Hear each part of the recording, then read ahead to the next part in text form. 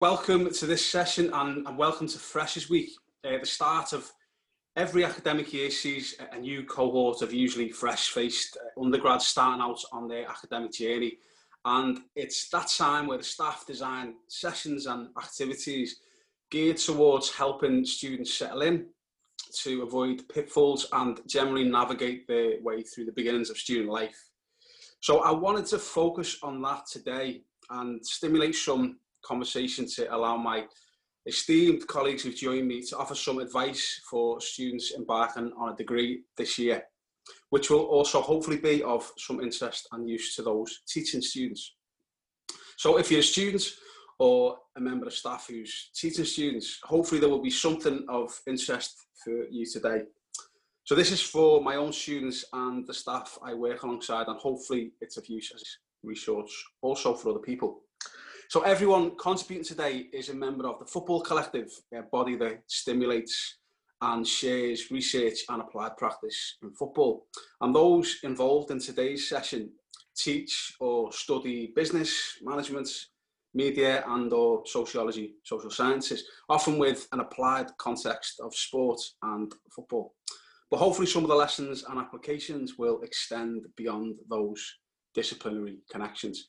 So today, I've got the privilege of welcoming some of the very best in the business, people I know and love and respect for who they are and how they operate in their universities. So firstly, we've got Dr. Dan Parnell, the co-founder of the Football Collective, who's had a plethora of amazing roles in football and has worked in universities in Derby, Leeds and Manchester, and is now based at the University of Liverpool's Management School, which is where I did my PhD at the same time as another of today's participants, Pete Millwood, another Liverpool PhD who's taught in Leeds and Durham and is now Professor in the School of Humanities and Social Science at Liverpool John Moores University.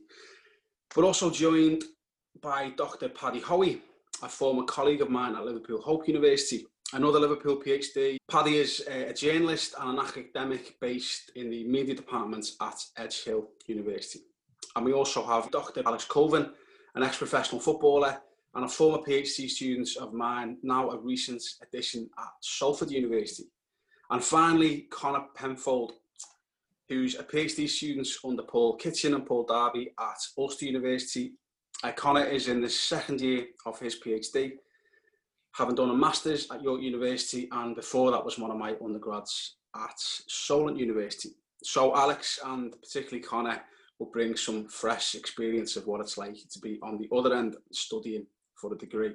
And my name's Joe Ruckley, by the way, and I'll be facilitating this session, intended as conversational rather than an exhaustive list of do's and don'ts for new students.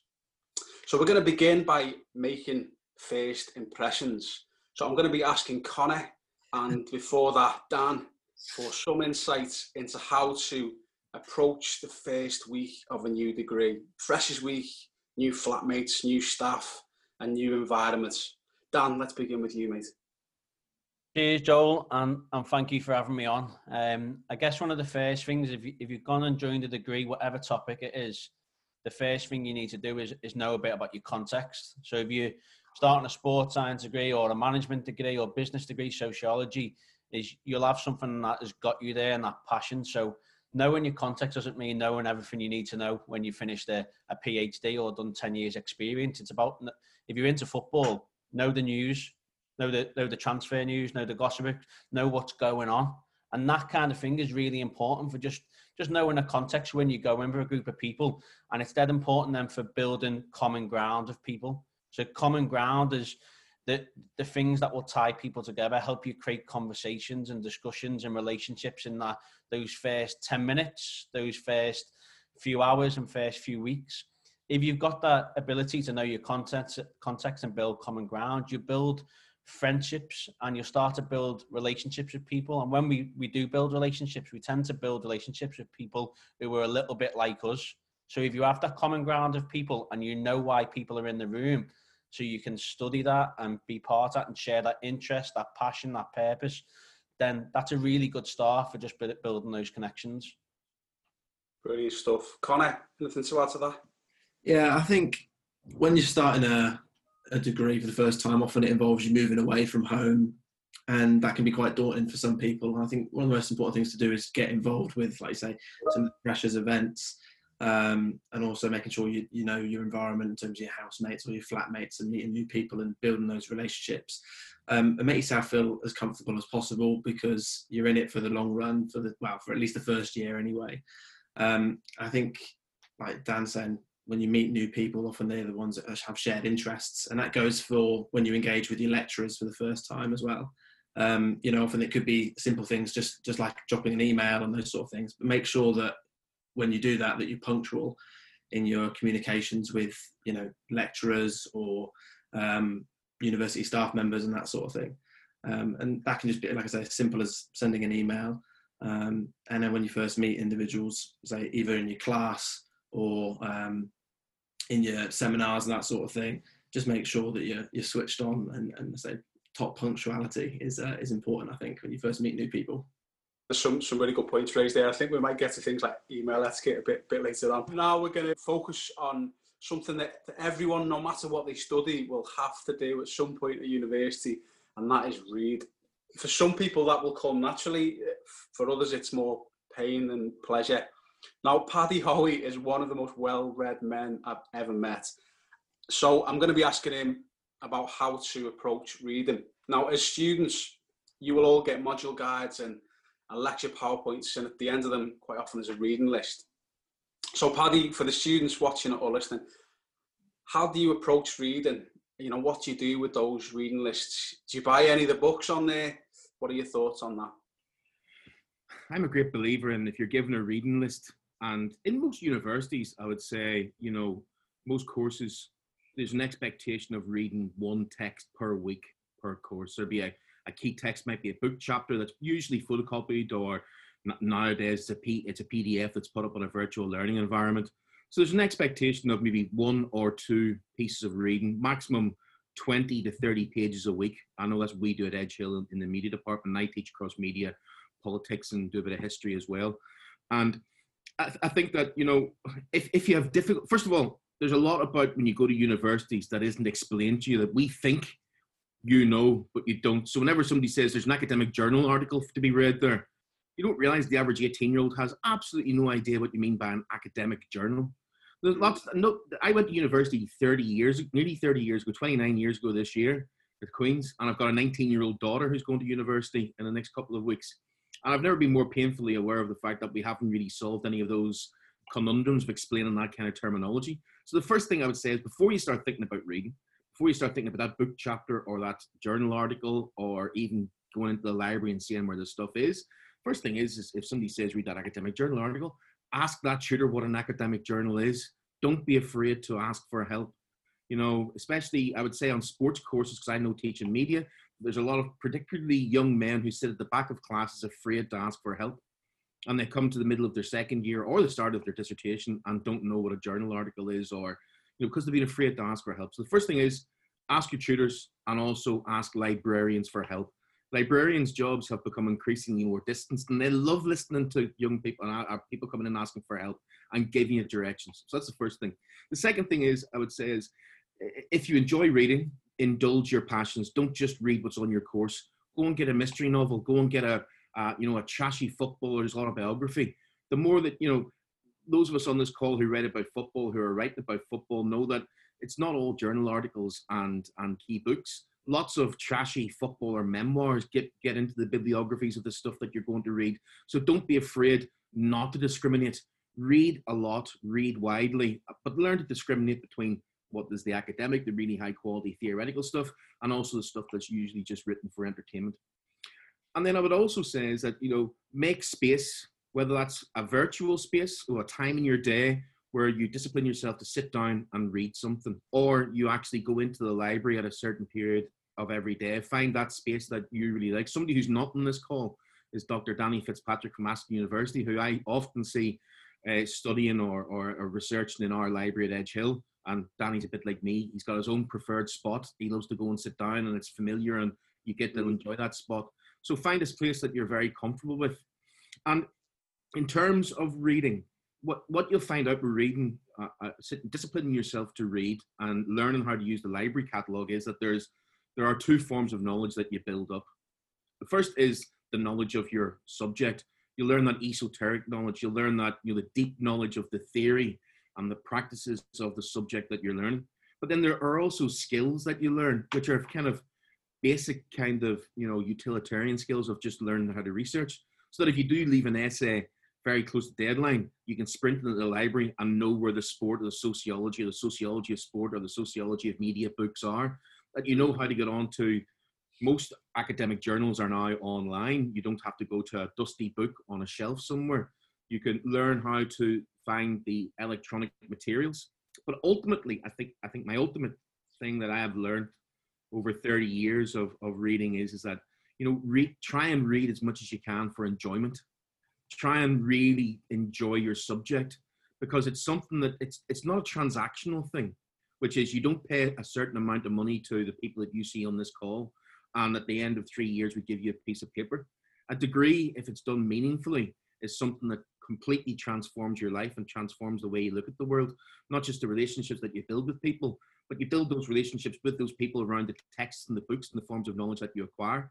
So begin to learn to read for pleasure. Find authors that you really enjoy, theorists that you really enjoy, because there are books that will change your life. That's the great thing, as I say to students, we have 20 or 30,000 books in one of our libraries, and every one of those books can potentially change your life, but they can only do so if you pick them off a shelf and read them. So really learn to respect what reading gives you. It's not a transactional process. It's something that, if done correctly and you really enjoy, has the potential to completely transform your life. Recognize that every book that you lift or every journal article or book chapter that you do will do that for you if given the chance and the right circumstances. Fantastic insight there, Paddy. And one of the dirty R words that you mentioned is something I'm going to focus on now. And that is something else which is fundamental to a degree, and that's research. And particularly research methods classes, where some students can approach those as thinking of them as dry and irrelevant. And sometimes it doesn't really help from the member of staff and they're approaching that. So Professor Pete Millward, will come to you as one of the most active and successful researchers that any of us know. What was your research journey, Pete, briefly, and how do you think first year students, if you can think back that long, how do you think they should approach and think of research, Pete? Well, yeah, research is so important because it's the thing that sets us free. It's the thing that changes from just being a bit interested in a topic to being students and academics in a topic. We get involved in the production of knowledge in that. I mean, at university, most of the people who teach you, all of the people who teach you will be research active. At school and at college, you'll have had some fantastic tutors who will have been really good at being able to communicate the ideas that exist in other people's texts.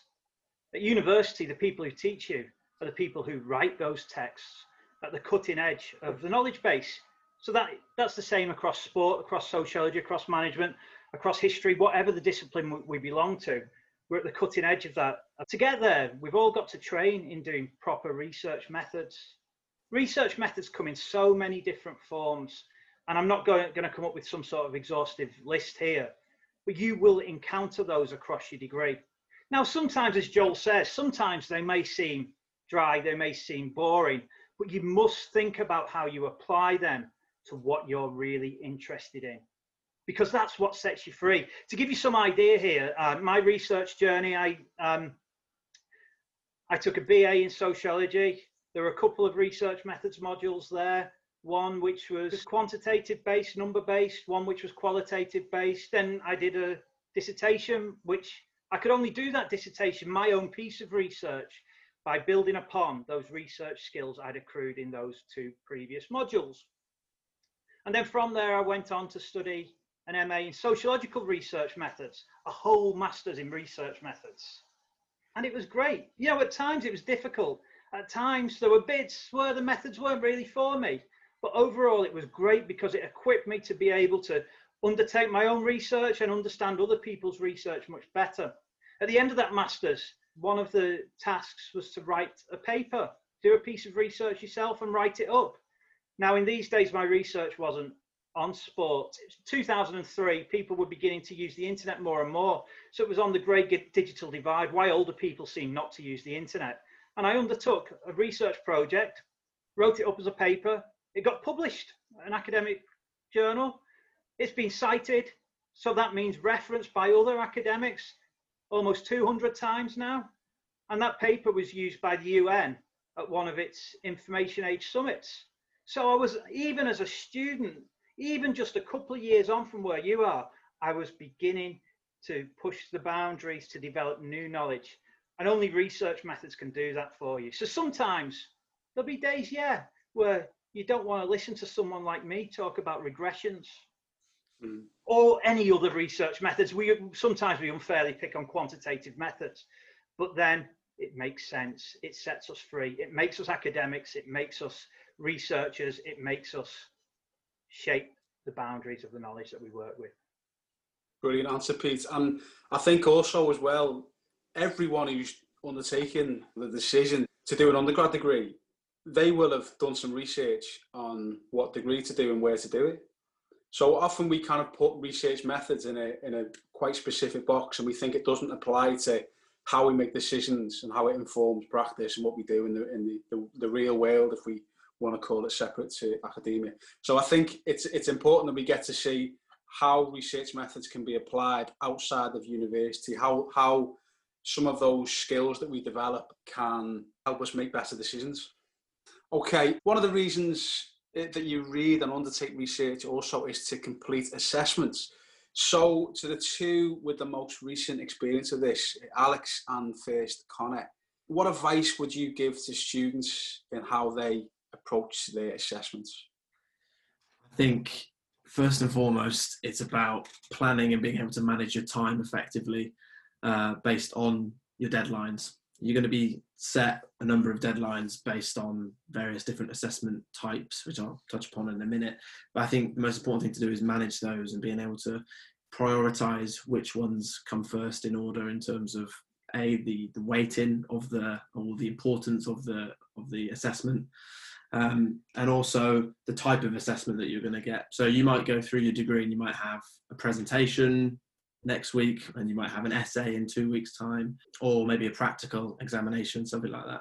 So I think it's important to prioritize those and make sure you know to approach each one based on the deadline that you get. I think spending time developing those skills based on the different types is important, because some people might prefer doing presentations while others might prefer writing essays. But I think it's important that you put yourself out there and make sure you put enough effort, I guess, into each one of those and develop your skills based on the type of assessment that you're going to face. I think also there's often, I'm speaking particularly from a place of being, still quite a recent undergrad. It was only a couple of years ago that I actually finished it.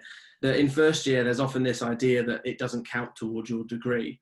And I think this is a dangerous way to look at first year. So I would try to avoid that, because I think the work ethic and the practices that you develop in first year, being able to manage, the journal articles you read, put them in the right folders and looking after things on your computer and that sort of thing.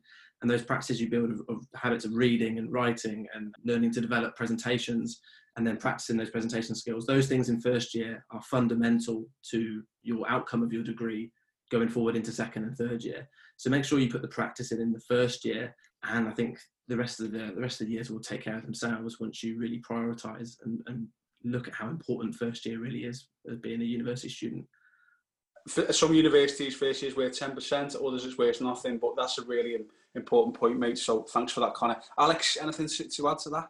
I would say that Connor's made some really good points there, and I think assessment for students is like the most nerve-wracking time as we start to look at actually what's required from the degree and why you've started the degree is really to get a degree at the end of it, and assessment is the key part of that. So I think building yourself up towards the assessment, I think being strategic is key. Where can you get marks, looking at the marking criteria, what's required, and being organised towards that. And I think a key part of it, well, for me anyway, was sort of understanding and learning how I operate or how I work best, and engaging with that method of practice, really, to understand what times do I work best, in what area of the library, like what Paddy said, do I work best at home, in the morning, in the night. And everyone will have different ways of doing this, and no two people will probably be the same in doing that. And I think that's really, really a standout point for me. And I think what Dan mentioned before about building relationships is super important as well. I think building relationships with your peers, with your tutors, understanding how to ask questions, not being afraid to ask questions, and really applying yourself into those relationships, because you'll understand people's different perspectives. There'll be a diverse group that you'll be working with, and everyone will have different perspectives of how to really get the grades in them assessments. And I think understanding and building them relationships really is fundamental. But a key piece of advice really from me would be to be strategic, be organised, and really relax and enjoy the process of getting them grades. And don't be too disheartened if you don't get top marks in the first go. And it's about learning and maybe getting not so good marks and understanding how to do it better in the next attempt. Brilliant, and some really useful things from you there as well, Alex. And I think one thing that stood out from that is the marking criteria. You know, if you're a student and you go into a room where students are presenting an oral presentation, and I wondered if you went around the room and said, what are you being marked on? Like, what's the marking criteria? How many people in that room would know, would have based their work in preparing for that assessment on what they're being marked upon? And quite often that's something that students kind of fail to look at. So whatever the piece of assessment is, just have a think about and do some research on, look at your module guides on what you're being assessed and how you're being assessed. That will be important. And just before Pete comes in, just one more thing on that from what Alex said, which would be just know yourself in terms of how you work best. So some students really need a deadline to push themselves. So the last 3 or 4 days is when they work best. And some students panic with that and like to be really organised, and some it's probably a bit of a continuum. But just get to know yourself in first year and how you operate best, how you're going to produce your best work and assessments, and try and make a plan that fits that. Pete? Yeah, I just want to add that not passing one assessment isn't a failure. On all of your assessments, you'll get feedback. That feedback is to direct you to improve in the future. If your mark for one piece of assessment falls below the pass threshold, it really isn't the end of the world.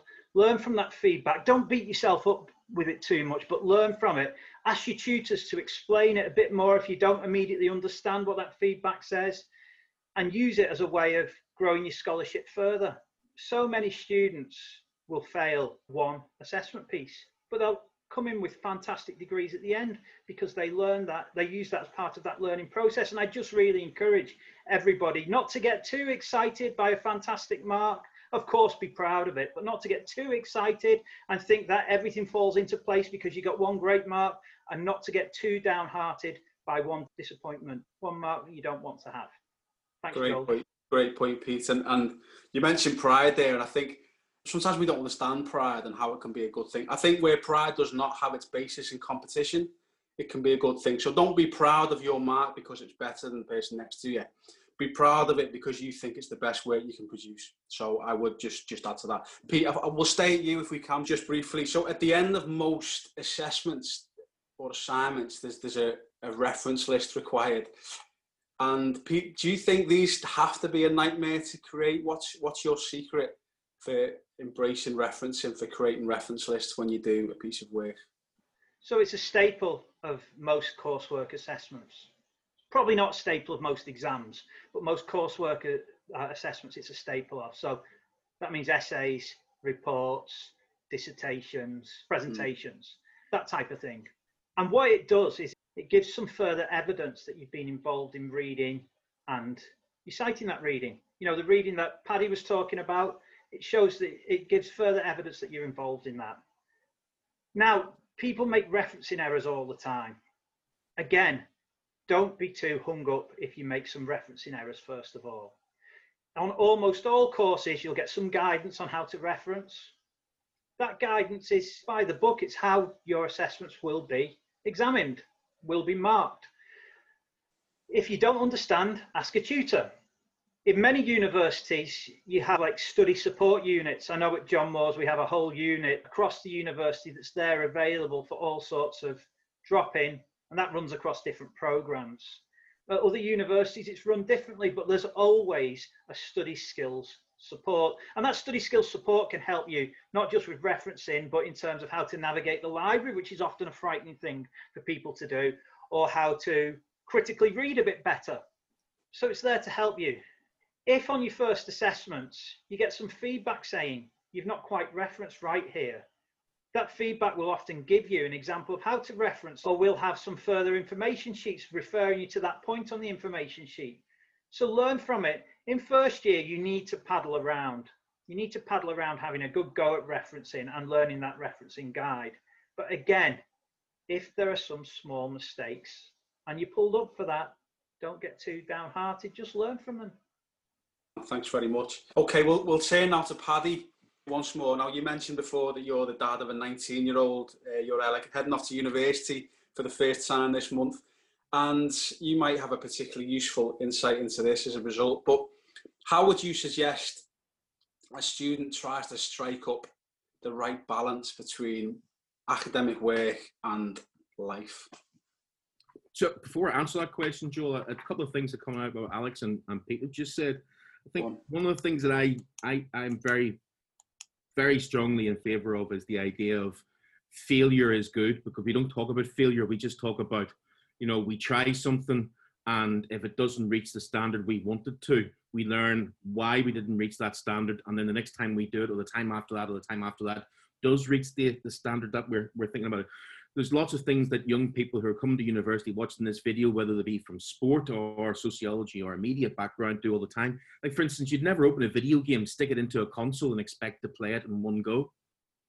You fail multiple times with a video game, but because the punishment for failure in a video game is so low, that we don't get let down, or we feel engaged to do that. So don't be afraid to give something a go. Don't be afraid to take that difficult book down. Don't be afraid to have that difficult conversation in a seminar and be able to feel your way towards actually what you consider a success to be on that particular day or project. And the other thing is, many of your students, Joel, many of Pete's and Alex's and Dan's students, like Connor, who's a keen cyclist, will be keeping themselves match fit in whatever sport that they play every day. Connor's Strava is mental. You want to see it, man. It's unbelievable. He covers bits of Northern Ireland I have never seen before. The point is that all the way through lockdown, and since he got back home, Connor has put his leg over his bike and been out on that bike every single day that he could, because he loves doing it. It's not a chore to Connor. And it doesn't look like it for me now, but when I played Gaelic football, and I played soccer, I played Irish schoolboy basketball, whenever I was doing these things, it was never a chore for me to throw a ball at a hoop, never a chore to put 10 balls on a line and try and take free kicks. We stay match fit. Lots of young people will go to the gym now. They'll have protein shakes and they'll have an app on their phone that measures their sleep and how many times they lift repetitions. They stay match fit. What I'm saying is, whenever we practice, we stay match fit. Writing and academia is also about staying match fit. That if you read, you learn to reference. If you read, you learn to write. You learn to emulate. If you play football, you want to play like Jordan Henderson, or you want to play like Virgil van Dijk, or you want to play like Kieran Tierney. Well, I like to write like Jurgen Habermas or Pete Millward, because they're two of my favorite writers, like, you know what I mean? So that's the first thing is, in terms of your work-life balance when you come to university, remember that there is a work balance that has to be there. I was a painfully immature 18-year-old when I went to university who couldn't wait to get to see the bright lights of Belfast. The bright lights of Belfast, God love me. But the point was that I think at 18 or 19, I wasn't really mature enough to make that balance. I love going to my class and I love doing the reading, but perhaps I enjoy going out more than I should have done, particularly in my third year for a range of different reasons. But the point is that what I denied myself, perhaps by not going to class often enough, was to build meaningful relationships with my tutors, people who are now actually, like Eamon Hughes in Belfast at Queen's, who's become like a good friend, is that there's a balance between, not spending all of your time in the library, and not, because there are dangers of not having an outlet for everything, or getting too monomaniacal and being too focused. So I think what I'd say is that university is a remarkable opportunity to go and grow and learn and mature really, really quickly. Every university, again, it's not about a transaction. Don't just go to that university trying to get that bit of paper. At every university, whether it's Edge Hill or JMU, or particularly University of Liverpool, which I'm very close to as a Liverpool graduate, there are hundreds of events that happen every year, extracurricular, or extra to your curriculum, which give you an opportunity to network with tutors, to meet other students, postgraduate students. If you forge alliances with postgraduate students, with some of your tutors, you go for a coffee and you hear those people talking about what they're doing, it will make your life a lot easier, because you begin to it's socialization theory, isn't it? You begin to think like other academics, and you begin to, if you surround yourself with successful people, you have a good chance of becoming successful yourself. So what I would say is, don't take it, it's not the be all and end all. I did a terrible degree, and I went back and did my PhD when I was 35, when I was mature enough to do what I had to do. But I acquired the knowledge when I needed to, when I was at university. Enjoy it. Go out when you want to, and make those relations with people. There are those of us around this call who probably have friends from some of my oldest friends are my friends from university. But also remember that not work balance. It's not just about going to classes, but it's about getting a meaningful experience at university, which is taking in extracurricular events and broadening your own knowledge and challenging yourself. Go to things that you mightn't have gone to. If you see a huge academic name, whether it's Jordan Peterson or Noam Chomsky, go to it. It's probably going to be free, and you're going to get something out of every one of those events. So try and take as much from university as you can. Sorry, Joel, I know I've gone on, but I always say it's a bit like Alan Partridge when he lived in the Travel Tavern. We'll give you the big plate, but you've got to go to that buffet and fill it yourself. You know, it's a bit like Supermarket Sweep, which is back on TV with Rylan. We'll give you the trolley. You go and fill your trolley, because ultimately responsibility for enjoying education, enjoying university experience, and achieving what you can achieve does ultimately come from the person who's pushing that trolley or carrying that plate. Brilliant, Paddy. And you brought Connor into that conversation, and I'm going to do the same now. Because I think one of the issues that a lot of students will face is around well-being, mental health, and Connor, as someone who's in the deep end, should we say, of studying to get the degree that he wants, what advice would you give students on how to promote positive mental health and well-being? I think it's a really, really important topic, and I'm glad you brought it up. I think particularly in this day and age where it's the impact of mental health and that sort of thing is everywhere, particularly now in university settings. I think first and foremost, you have to look after yourself, and there's obviously various ways you can do that, and everyone's different. Like for me, it's the way I manage my, I say, links back to what Paddy said, the work-life balance thing. For me, my pleasure and how I getting out on my bike, that sort of thing, that's how I keep the head fresh, so that when I sit down to do some work, I'm feeling a bit like, energized, that sort of thing. So I think obviously exercise is one thing. It might be cliche, but I think, if you've got sport clubs and those sort of things at university and you want to be involved in competitive sport, then go ahead and do that. I think it's a great way to manage that life-work balance and make sure that you're keeping the head sane. I think also making sure you get into routines. I think that's another really important thing, particularly for me. And it kind of links back to what Alex said around assessments, that it's about balancing the work, the life, and then also just making sure that your routine is set. So if you work better in the evening, do your work in the evening and enjoy your free time during the day, just to make sure that, again, your head is switched on and you know when you're going to go and do some work. Even if that's just an hour, half an hour, if that's 10 minutes reading, whatever. They're really important things to make sure you've got that routine set in your life and try and stay in that routine.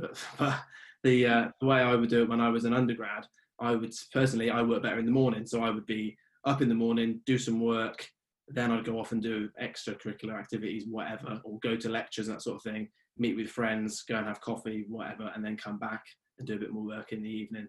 That's how I made sure that I balanced my work life. I think staying connected as well is a really important one. So again, speaking to your friends, making sure you're talking to them. It doesn't have to be about work all the time, even after a lecture, once one's just finished, you don't have to go away and write the notes up instantly.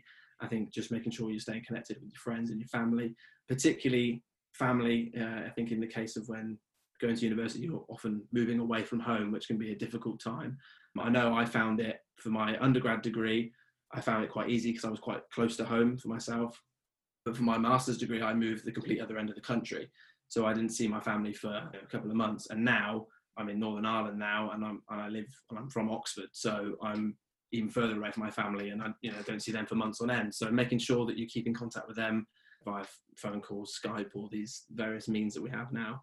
So staying connected is really important. And I think fundamentally, I think if you're struggling with your mental health when it comes to your work and you're finding the pressures of university difficult, do not be afraid to take a break. I've taken a break recently from my PhD, a couple of weeks off, and just cool down, go and enjoy the rest of your life. Not everything has to be academic 24/7. But definitely take a break if you feel like you're burnt out or you just need a little bit of a break. And again, I think on top of that, I think lastly, I would say if there are any issues that you have and it's reoccurring, then I'd say seek attention from people who are either medically, professionally trained to deal with that. And also there's various helplines and that sort of thing at universities now, which you can contact. I know that Ulster, where I have got quite a strong presence in that regard. So don't be afraid to reach out if there are any issues with your mental health. But fundamentally, I would say balance that work life. And I think that will see you through quite happily. It certainly has for me. And I prioritize that. I think make it a priority. Your mental health is very important and it impacts the way you work. So prioritize that. Brilliant, Conor. Thanks very much. Now, as well as the kind of work-life balance and enjoying your studies and promoting good mental health and good habits, enjoying your subject, your university life, at least part of the point of studying for a degree is to graduate and get a job. And for some students, they will have an idea of what field or profession they want to work in. And for others, that may be revealed through their studies. And for students listening to this, I'd encourage you, even in first year, look up adverts for your ideal job or a position that you might aspire to one day. And look at the specifications for those roles, because it will help you see what you need to do, what skills you need to develop in addition to your degree in order to pursue those roles. And one key term that will often feature on job adverts will be experience. So Dan Parnell, who has probably as broad a range of experiences as anyone here or anyone we know, how should a student approach this? How do you gain experiences that develop and speak to your capacities and build your CV? Cheers, Joel. So I think getting work experience is good for a number of issues that will cut across what we've talked about. But when you go to university, you're kind of expecting them to do a lot for you. But in reality, when you go to university, they provide you with a foundation across a number of different areas, but few will provide you with the relational, social and hands-on technical skills required for different roles in sport. Of course, you're going to get places that offer placements and voluntary opportunities, but this is so important. You almost can't leave this responsibility to someone else. So you need to take ownership and build your own journey beyond just paying your tuition fees and turning up and working hard and getting the grades that you want. You've got to do a lot more than that. So it should go without saying for many, but your degree is not enough on its own. You join in a very competitive market, not just with your peers, but within challenging industries. So even when I work with leaders in sport, we use this football term about getting your head up. So when you get your head up on the game, it's about where your next pass is going or where the tackle's coming from. When you go to university, it's not the end point, it's the starting point again to get your head up and think about where you're going to go. I guess the one part of this and what Conor mentioned is about your connections and being connected. So what being at university does provide you with is a purpose when you go to seek work experience, when you reach out to contacts, but it also gives you access to academics, new friends, new connections who in turn know of new opportunities and new people that you can access, which were otherwise unknown or inaccessible. This gives you the opportunity, what I think some of us will crave. So those that are doing research or not, whenever you go to university, you develop yourself as a tool. So when it's your ability then to go out and use the things that you know in the field. So you can also then go from learn from your experiences. You'll be able to make sense of your experiences, revisit experiences against the knowledge base that you've learned within university, and then try to synthesize and apply stuff that you know practically, and then reflect on whether it works. So to have work experience, it's key. Otherwise, some people will start to challenge why are they there if they can't go and apply it in different aspects of the working environment. So where do you start? My advice would be you need to have an idea of the role you're aspiring to do. Of course you do, but that's all well and good. But what happens if you don't know what you're going to do? I still don't know what I want to do. And when I was at university, 6 months in, I thought I knew exactly what to do. 6 months till the end, I still had no clue. up and down all the time. One thing I'm really confident, sometimes I'm not so sure. So I don't think you have to be certain, but at some point you need to go, for now, I'm going to aspire to this role and I'm going to get as much experience as I can to get myself equipped for that role. And as you do, you're constantly checking and challenging, is this the right thing for me? Am I equipped for this? Do I commit to it even more? Or do I reflect and revisit this and do something else? The people I work with who are genuine leaders in football started off cutting the grass, started off as a club mascot, started off as doing the kits. Others have shifted from professions, moved from teaching, moved from law. So my advice is to follow your passion, get into the role, the industry, the sport, or the club that you are most interested in, most passionate about. Doesn't matter what level. And then do well. Learn about yourself, about that sport, and be better. So we often say to the people that we work with, how can we be better? And it's a slight challenge to say, look, that's not good enough. But ultimately, we're saying to ourselves, how do we be better at what we do? So it doesn't matter what you do. Constantly think about how you get better at what you do. So get in and be better. Be a better person. Be a better practitioner. Take that into the classroom with your colleagues and your peers, and then bring that back into the field wherever you're working. I think for a lot of students, maybe get seduced by the contacts that staff have at universities. And they think, oh, I'd love to work at that football club or at that, within that industry, whatever it might be.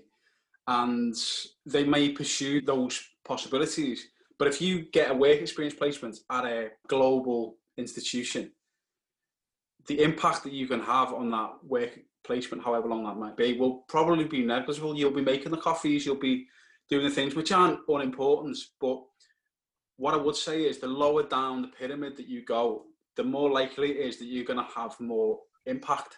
So what I'd also add to what Dan said is try and get experiences at different levels of institution that operate across different spectrum. So you'll get more kind of community engagement, or in a football example, perhaps a lower league club, and try and get some experience there, because you'll probably have more input and more impact to a wider range of departments within that. And then something higher up, which does look good on the CV, where you might meet key personnel that might move on and take you with them and things like that, just to add to that. Dan, thanks very much for that. We're going to take a step back a little bit and focus on relationships, networks, building connections with people now. And at the beginning of every academic year, I set my new first year students a task. So I asked them who they expect to learn the most from during their time at university. And they have to assign proportion as a percentage between three options: fellow students, academic staff, and the wider world. And it's always really interesting to see how different students approaching the same degree can have quite different expectations and philosophies, although they probably wouldn't see this as informed by an approach to or philosophy of education. Students from different parts of the world as well can offer quite different answers in that respect as well. So there are often cultural and experiential and social and personal factors influencing how students might answer that question. But as all new students, we generally agree that we will learn from, contribute to, and benefit from our connections with all three, with fellow students, with academic staff, and the wider world. So Connor, I'm going to bring you in on this. I don't know if I did that task with you at Southampton or not, but anyway. I think you did. Yeah, I probably did, but yeah. So what advice would you give a first year student now for getting to know students and staff as well? I think within the context of your course, I think it's quite easy. I think because you're often engaging in seminars, and I think seminars are a fantastic teaching tool, because it's a way that we can engage in conversation with others around various topics that are based on the course you're doing, but then also the things we're interested in. So I think in seminars, definitely start to build those relationships with the individuals you work with inside that. So your fellow students, and then once those seminars finish, that's where you can build friendships and those sort of things, and talk more about things you're interested in. I think learning from fellow students is so important. I mean, when I did my degree, my undergrad in particular, I found a good group of mates who were all the same as me in terms of we were quite engaged with the academic side of the work. And when you find a good group who kind of have the same ideas as you and the same drive as you, it fuels you to go and not I don't think the word compete is not the right word, because we weren't competing against each other. We were helping each other. We ended up sharing journal articles with each other that we'd read, or notes and book chapters and all this sort of stuff. And that's the way that you develop knowledge, with reading with other people as well. I mean, I'm not saying that you should go and copy the next person, because that's certainly not what I'm saying. But those relationships you build with your colleagues in terms of from your course can help you, beyond anything that any academic scholar could offer you, because it's those personal relationships that you really build with your mates that are really important. So those happen, as naturally throughout your course progression. That will occur because you're often in and around those people every day. So don't be afraid to ask for help as well, I think, from your peers. In terms of the lecturers and how to engage with those, I mean, I think over my university career, I guess, so far, I think I've been quite lucky with the scholars and the lecturers that I've been able to engage with. I think for me, the fundamental thing is, don't be afraid to approach them. They are there to help you, and they will not bite. I've got some really good friendships now with people like yourself, Joel, and others who I worked with when I was an undergrad. And it was because I wasn't afraid to knock on their door and sit down and ask them questions, get feedback. And then you start to develop little personal things, like Joel's a Liverpool supporter, and I'm an Oxford fan. So we'd end up talking about loanee players and that sort of stuff, just little things like that. Build those relationships with the scholars that you work with. And often those little relationships can lead to opening doors for yourself and for other students.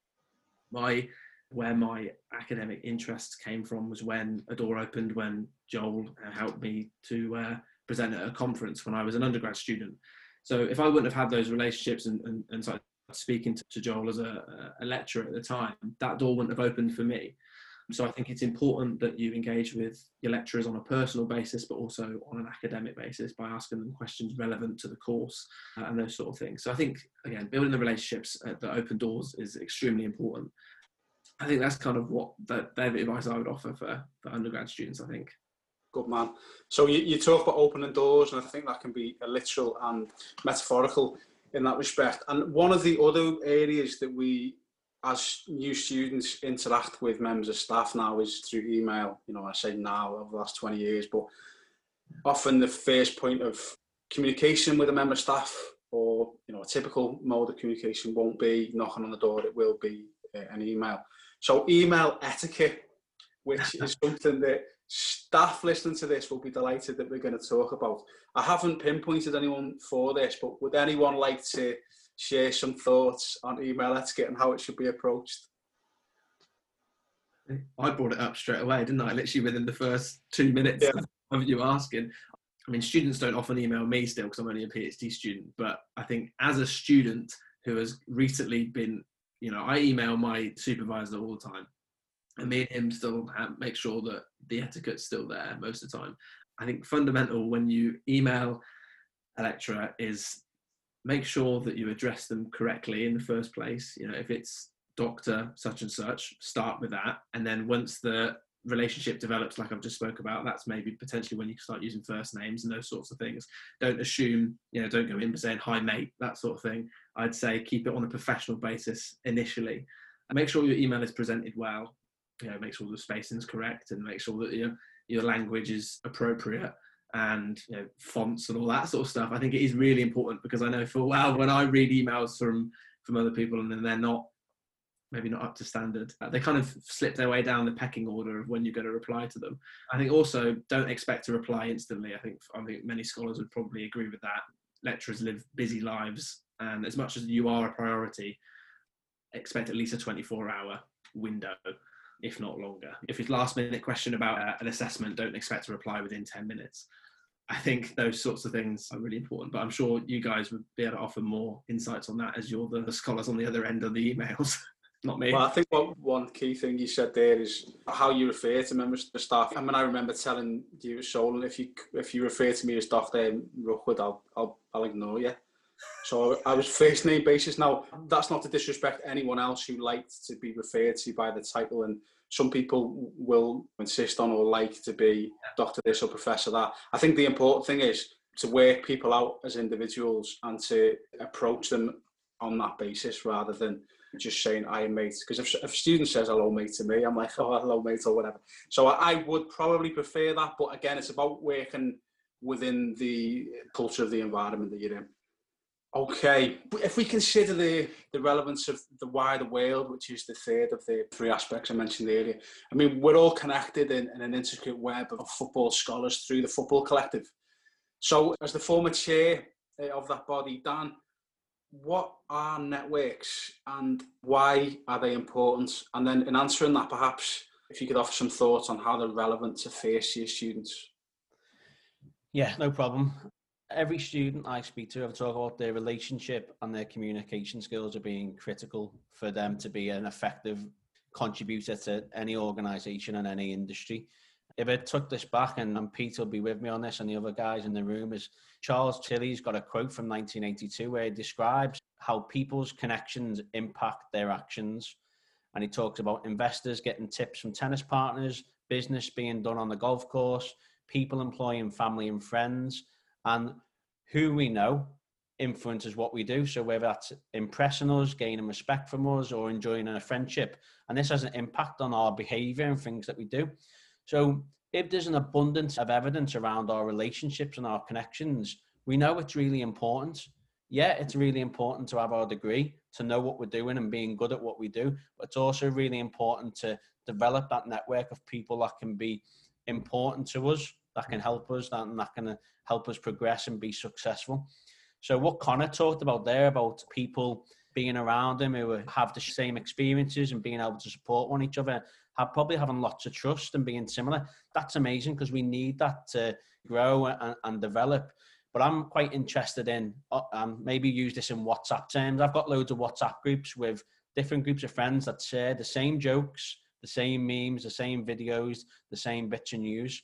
And I'm dead interested in who are the people in the room that are going to send me something different on WhatsApp? Who are the people that are a little bit different to me, a little bit strange? They might be a little bit aggressive, might not want to work with people.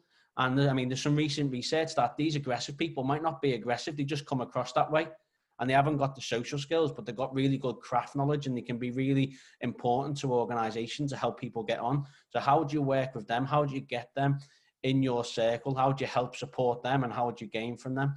So, to get new ideas, experience, ways of thinking, innovation, job opportunities, learn new ways of doing things. It comes from new people and new connections. And it might be me connecting with you, Joel, and it might not mean not just learning from you, but it might be me learning from people within your network that I just don't know yet.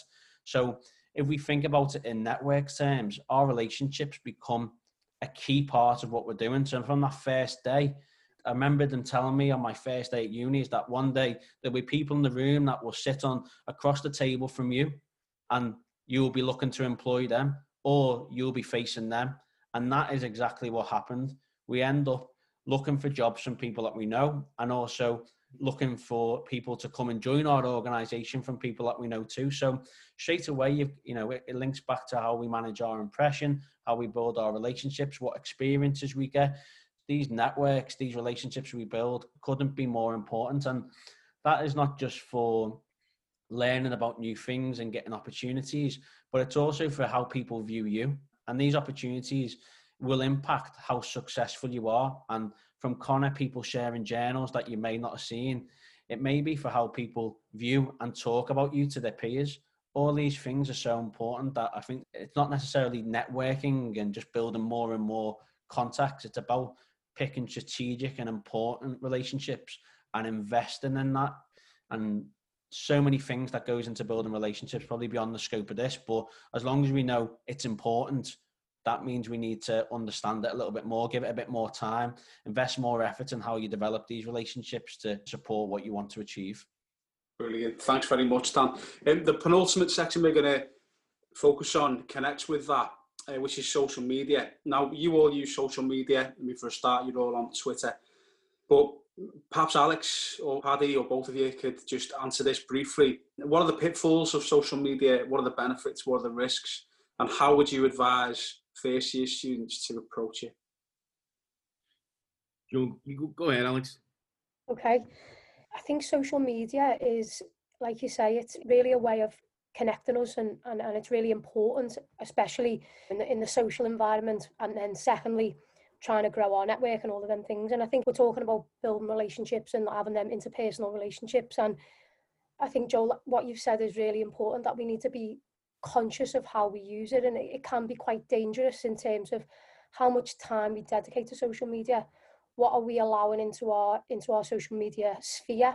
Like, what are we taking in? What are we embodying? What are we then acting out? What are we understanding? And really, I think social media for me is one way of connecting me to the wider world, but also connecting my ideas to the wider world. And I think whilst that's super important, I'm always conscious in the back of my mind about connecting with, or, you know, following people on Twitter that give me a diverse opinion.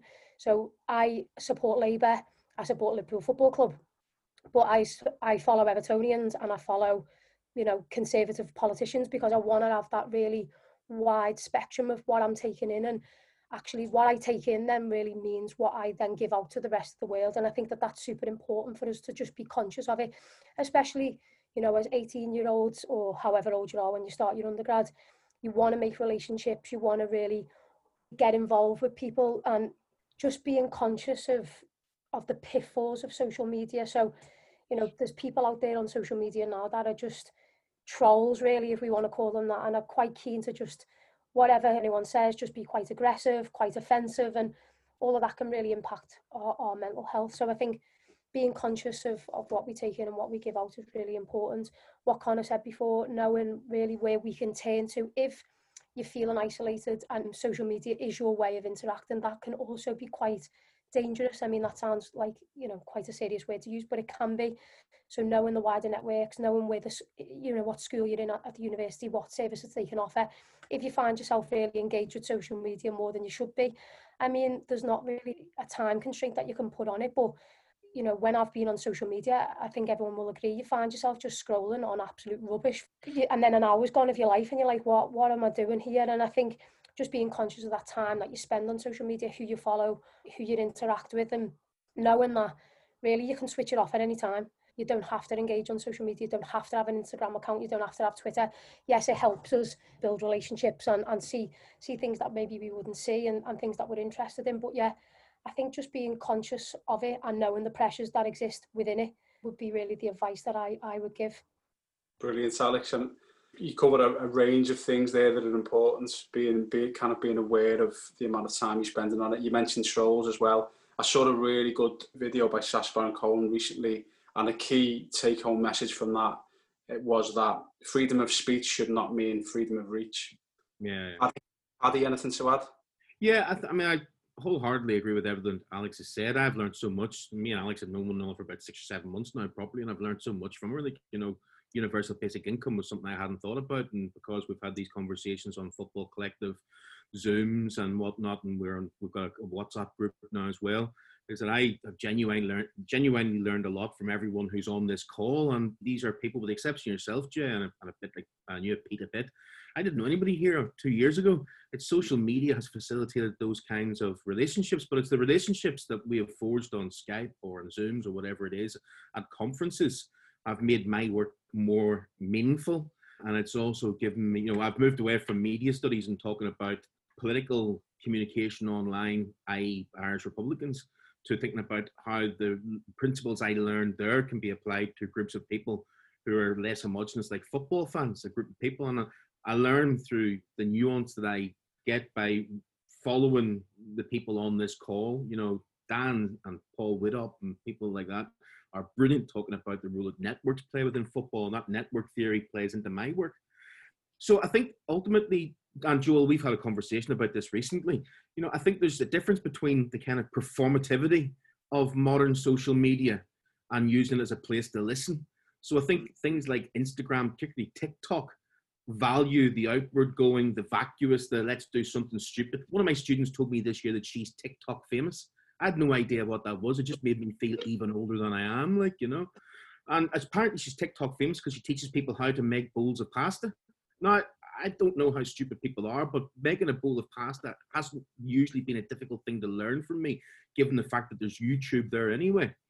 But I think the point is, it's an old man making a vacuous point about the idea of not constantly being on broadcast, and actually see social media about being somewhere you can go to listen. So Also, like things like Instagram can be used really well for research. If you go to my Instagram or my Flickr, it's filled full of stickers of football fan ultras. So anywhere I go in the world, whether it's in France or across Ireland or Britain or into mainland Europe, if I see like a sticker from an ultras group on a lamppost, I take a picture of it and it goes up onto my Instagram. Not because I'm particularly interested in anyone seeing my Instagram. It's just that it's there in perpetuity for me to go back to it. So they are primarily networking tools which can be integrated into you gathering your own research. It's just that you don't constantly have to broadcast. So think about social media as somewhere where you go to listen and you choose the accounts to follow to broaden and enrich in your own scholarship, because that's possible too. Yeah, it's getting that relationship and that ratio right between the production and the consumption, isn't it, with so many of these things. Thanks everyone for all that. The final thing I'm going to ask you, and I'll probably say, perhaps keep this quite brief as we come towards a close, is what piece of advice would you give a first year embarking on a degree this month? So I'll ask you all the question, and it'll be Connor, then Alex, then Pete, then Dan, then Paddy. So Connor, beginning with you, mate. I think the first thing is to see the whole process as a journey. I think, like for me, I started with a purpose of where I thought I wanted to end up at the end of my degree. And I think, ironically, I ended up in a completely different place. So I think following the journey, being able to embrace new things that you're going to learn and don't be afraid to try new things, I think is kind of my main takeaway, because you never know where it might lead. And in my case, it's led to somewhere completely different, but I'm certainly happy with where I am at the moment. So don't be afraid to go down to new avenues. I think that's one thing I would suggest. Okay, thanks, mate. Alex? Yeah, in the thought of keeping it brief, I think for me, I'd be mindful of being flexible. So knowing that things will change, be keen to build relationships, know that people are important to enrich your life, and finally, just enjoy the process. Know that it is a process, and whatever the outcome, life doesn't start and end with a degree. You can go and do another degree. You can, continue your education. Alternatively, you might hate your degree, but whatever it is, just understand and know that it's a process and one to be enjoyed. Brilliant. Pete?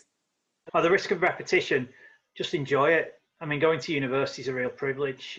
University changed the way in which I thought about myself, thought about others, thought about the whole world around us. Open your ears, open your eyes, respect others, and just be prepared to listen and learn. Brilliant. Dan? Okay, 4 things, but really quickly. Have your game face. Don't bother unless you're going to properly bother. Go and give it everything. Sleep well, sleep often, whenever you need it. Be yourself. People will get onto it if you're being inauthentic. Obviously, balance it, but be yourself. And finally, build relationships and work hard at it. It's tough, but work hard at it. Fantastic. And finally, Paddy? I've just written it down there. Just be passionate, be generous, be humble. Love what you do. If you don't love what you do, you should not be doing it maybe. Be generous. People remember whenever you say, well done, thanks kid, you lend them a book, as Connor talked about, or give them a journal article, or you give them a helping hand. If you're living in halls, you might give them a cup of sugar like it's the Second World War with me, or whatever. You lend them a tenner to go out for a pint or something. And be humble. There are people there who know more than you. They aren't lording it over you. They just happen to be in that position through age or through a different range of circumstances. Be open to say, I didn't know that, and God, that's great that I do know it. So I'd say be passionate, be generous, and be humble. Fantastic. And if you'll allow me to indulge, I'm going to try and answer this question myself. So I would say you want to leave everything on the field. You want to graduate knowing that you've given your all, that you've enjoyed it, as Paddy said, that you've got the most out of it. And opportunities that come your way, they often have expiration dates. So pursue and take opportunities while you can. Build your skills, your networks that Dan's talked about, your capacity, your experiences, and aim for a degree and a job at the end that will enable you to find and live out your purpose. And that's the key word that I want to focus on. The Japanese have a term, ikigai, which is probably pronounced wrongly, and that means the reason for being. Now, if you look up that online, you might find an associated Venn diagram that references 4 key elements: what you love, what the world needs, what you can be paid for, and what you're good at. So if you combine what you love with what you're good at, therein lies passion. If you connect what you love with what the world needs, you found your mission. Combine what the world needs with what you can be paid for, that's your vocation. And connect what you can be paid for with what you're good at, that's your profession. But connect all four: what you love, what the world needs, what you can be paid for, and what you're good at. And you could experience or realize all four connections: passion, mission, vocation, profession. And therein lies your ikigai, your reason for being, your purpose. Now, normally I tell my first year students approaching their first assignments to write out the question they've been set in big letters and put it next to the work, to remind them that everything they write should help them answer that question. It sharpens the focus. Now, maybe a first year will have no idea what their purpose is or will be, but some will. So for now, try to guess, try to figure out what it is. You've all been on the planet at least 18 years. So write out what you think your purpose is right now, put it on the wall, amend it as and when it's necessary, and try to live your life in pursuit of that purpose, starting now. So thanks very much to Connor, Alex, Pete, Dan and Paddy for joining us, and of course for your insights. And I hope whether you're a student or a member of faculty, it's given you some food for thought. Have a good day, everyone.